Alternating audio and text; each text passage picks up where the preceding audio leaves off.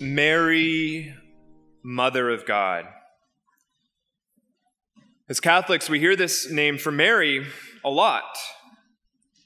When we pray the Rosary, we begin the second part of the Hail Mary with the phrase, Holy Mary, Mother of God. Perhaps it's no longer shocking, but should this name be shocking? Should it be shocking to say that God has a mother? How can God, who is eternal, have a mother? This name for Mary became very controversial in the 5th century. Two major characters who were involved in this fight were Cyril of Alexandria, and Nestorius. Nestorius was teaching that Christians should not call Mary the Mother of God, but rather the Mother of Christ. Nestorius was reasoning that since God is unchanging, he can't go from not having a mother to having a mother, to being conceived, to being born, and on and on. So Nestorius said we should call Mary the Mother of Christ. And now what Nestorius meant by this was that Mary was the mother of Jesus' humanity, but not mother when it came to Jesus' divinity. Enter Cyril of Alexandria. Cyril did not like this teaching of Nestorius.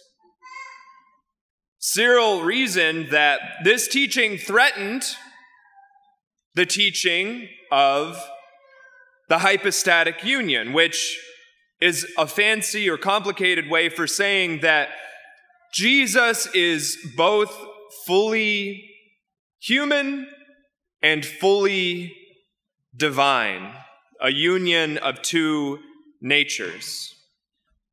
If Mary was only the mother of Jesus' humanity, but not of his divinity, then this would split up the two natures of Jesus. How can what is united be divided when it comes to Mary's motherhood, the conception, the birth of Jesus, and so on? The church ended up siding with Cyril of Alexandria. We have this solemnity today, but both Cyril and Nestorius were exiled, and then they were later reconciled. Mary, the Mother of God. Perhaps we think this is primarily a statement about Mary. Of course, this is really about God. This teaching is first about God. God chose to have a mother. Was this necessary? Was it necessary that God have a mother? Could God save us without becoming one of us? Yes. God could have saved us without becoming one of us. But he chose to become one of us. Further, God could have entered into the world as man at the age of 30. Avoid all of that business about the maturation, growing up, obeying parents. So then, why did God become one of us? Even choosing to be conceived in the womb of a virgin. God became one of us to communicate himself to us. He became one of us so that we might know him. Not as God who stands infinitely above us, but as a friend who stands beside us. He became like us, suffering like us, so that we might believe the earnestness of his prayers as he intercedes forever at the right hand of the Father. Although this solemnity is first about God, it is also about Mary. And I would like to encourage all of us here to pray the rosary. As Pope Benedict XVI was growing up in Germany, then Joseph Ratzinger, his family would kneel down each day to pray the rosary. The family became gradually more fervent in their prayers as the National Socialist German Workers' Party was growing in power and influence. They knew that they would need God's help as they continued to resist the government's continued attempts to interfere with the Catholic practices that sustained them as a family. The rosary is no less essential for us today. Today is also World Day of Peace.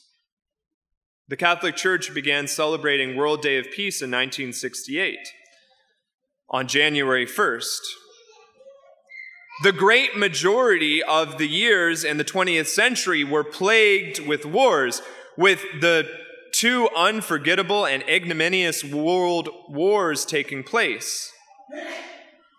And even worse, every year of our century, the 21st century, has been beset by wars and conflicts. Another of Mary's names is Our Lady of Peace. Peace is foremost a gift from God. And we pray for peace in every celebration of the Mass. We continually ask God for His gift of peace. God, through His power, is able to untangle the webs of human conflicts. It would be a great blessing in our parish if every family were to continue to offer the rosary, asking for the gift of peace. And if the recitation of the entire rosary seems impossible, then perhaps one mystery or one decade of the rosary is achievable. This only takes 3 minutes or so to pray. As we enter into this Eucharistic celebration, we ask Jesus for His gift of peace. Jesus tells us today and every day, "Peace I leave you, my peace I give you." We also continue to pray for the soul of Pope Benedict XVI. We give thanks to God for the gift of his life.